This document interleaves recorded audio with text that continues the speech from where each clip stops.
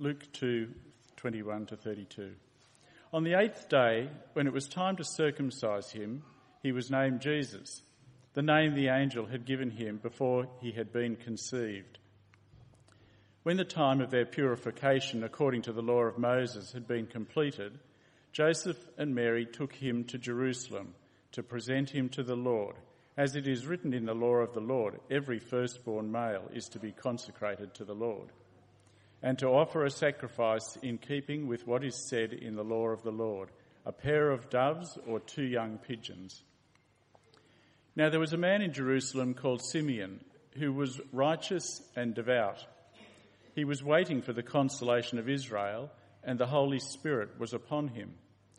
It had been revealed to him by the Holy Spirit that he would not die before he had seen the Lord's Christ. Moved by the Spirit, he went into the temple courts. When the parents brought in the child Jesus to do for him what the custom of the law required, Simeon took him in his arms and praised God, saying, "Sovereign Lord, as you have promised, you now dismiss your servant in peace. For my eyes have seen your salvation, which you have prepared in the sight of all people, a light for revelation to the Gentiles and for glory to your people Israel." So the passage we're going to have a bit of a look at is the one that you got printed in front of you there. Kind of a little known part of kind of the Christmas story. It's not Christmas Day, it's kind of a month after Christmas Day. One of the things that really amazed me when I was growing up was homing pigeons. Not sure whether you ever spent much time thinking about them, but did you ever see these trailers driving around? People loading their pigeons into the back of the trailers, driving them off hundreds of kilometres away, letting them out of the cage, and they managed to get home.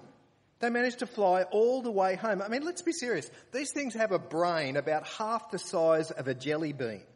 We have full-grown adults in our house that don't have the directional sense that these birds have.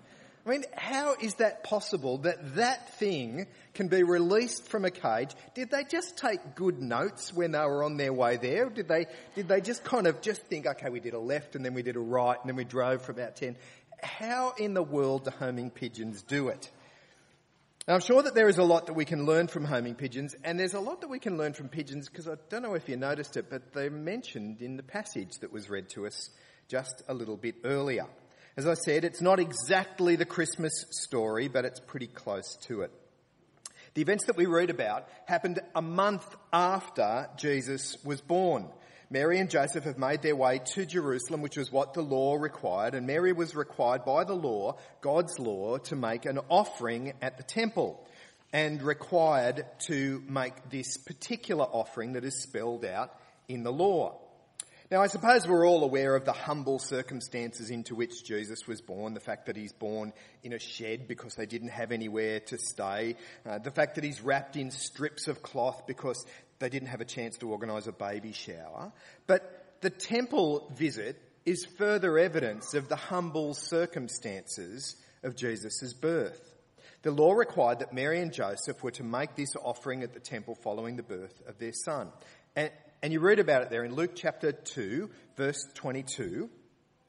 When the time of their purification according to the law of Moses had been completed, Joseph and Mary took him to Jerusalem to present him to the Lord. As it is written in the law of the Lord, every firstborn male is to be consecrated to the Lord, and to offer a sacrifice in keeping with what is said in the law, a pair of doves or 2 young pigeons.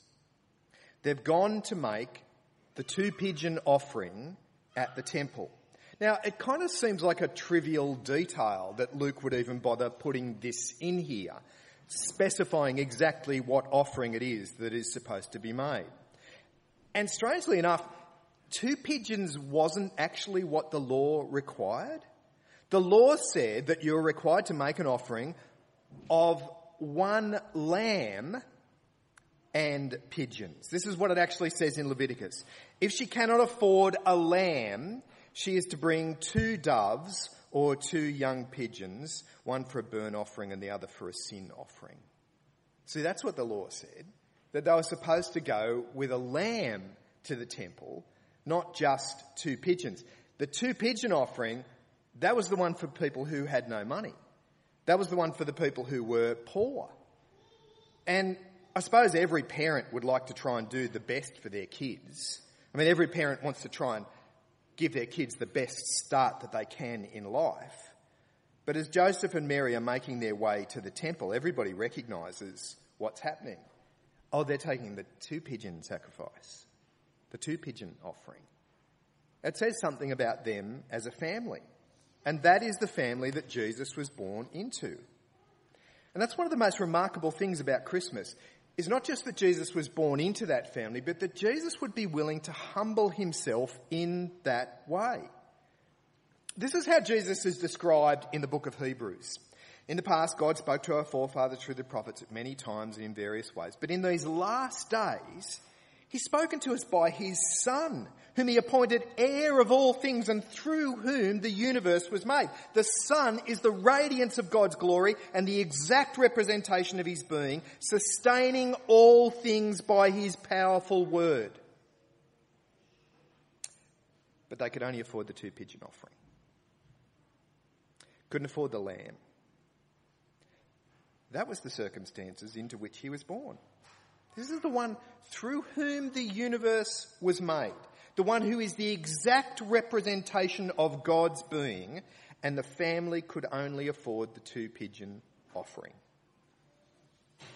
Seems incredible that God would be willing to do that. That God would allow his Son to be born into those circumstances. But it's like Paul says in 1 Corinthians. He says, "But God chose the foolish things of this world to shame the wise. He chose the weak things of the world to shame the strong. He chose the lowly things of the world and the despised things and the things that are not to nullify the things that are, so that no one may boast before him." But there's more that we can actually learn from these pigeons. There's a phrase that gets repeated a couple of times. If you have a look at the Bible passage, you might have noticed it, or might have even heard it when it was read, because it gets repeated so many times. Luke chapter 2, verse 22, "When the time came for the purification according to the law of Moses had been completed, Joseph and Mary took him to Jerusalem to present him to the Lord, as it is written in the law of the Lord. Every firstborn must be consecrated, and the offering and the sacrifice in keeping with what the Lord says in his law." And then you look a little bit further down, verse 27, "Moved by the Spirit," talking about Simeon, "he went to the temple courts, and when the parents had brought the child, Jesus, to do for him what the custom of the law required." Gets repeated all the way through this passage, that they're doing what the law says they have to do. Luke wants to stress right from the start, right from his birth, even when, strangely enough, Jesus really had no control over the things that were happening, he's keeping God's law. Right from the very beginning, when he's in his parents' arms, keeping this law was significant. It was significant because one of the things that makes it possible for us to have our sin dealt with is the fact that Jesus was without sin. There is a trade that takes place when Jesus dies on the cross. The one who has no sin pays the penalty for our sin. This is how John describes it. "Everyone who sins breaks the law. In fact, sin is lawlessness. But you know that he appeared so that he might take away our sins. And in him is no sin." It's another place in the Bible where Paul says the same thing. "God made him who had no sin to be sin for us, so that in him we might become the righteousness of God." The fact that Jesus was without sin is not some cute little detail. It's not trying to say, oh, he was a very good boy. It's kind of central to the purpose of Jesus coming into this world. He came as one without sin in order to deal with our sin. I suppose most people are probably familiar with the story of the Wright brothers, Orville and Wilbur. They were the first people to achieve powered flight. It happened in December 1903. After many attempts, the Wright brothers managed to get this flying machine of theirs up off the ground.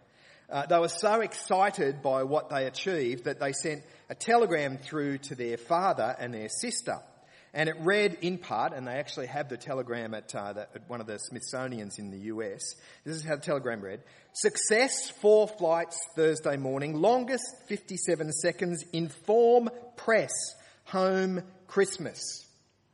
Sister Catherine was so excited by this news, she knew what her brothers had been working for, that she raced down to the editor of the local paper, placed the telegram on the table in front of him, and watched him as he read, expecting him to be just as excited. And after reading the telegram, he said, "How nice, the boys will be home for Christmas." One of the most monumental events in hundreds of years had taken place. This newspaper editor was one of the first people to find out about it, but he couldn't see the important thing in there for the trivial details. Amazing, isn't it? A newspaper editor couldn't see that this most significant event in human history has taken place. In the Bible reading, the second part of our Bible reading was a man by the name of Simeon, who we're told is a godly man and longing for the day when God would rescue his people.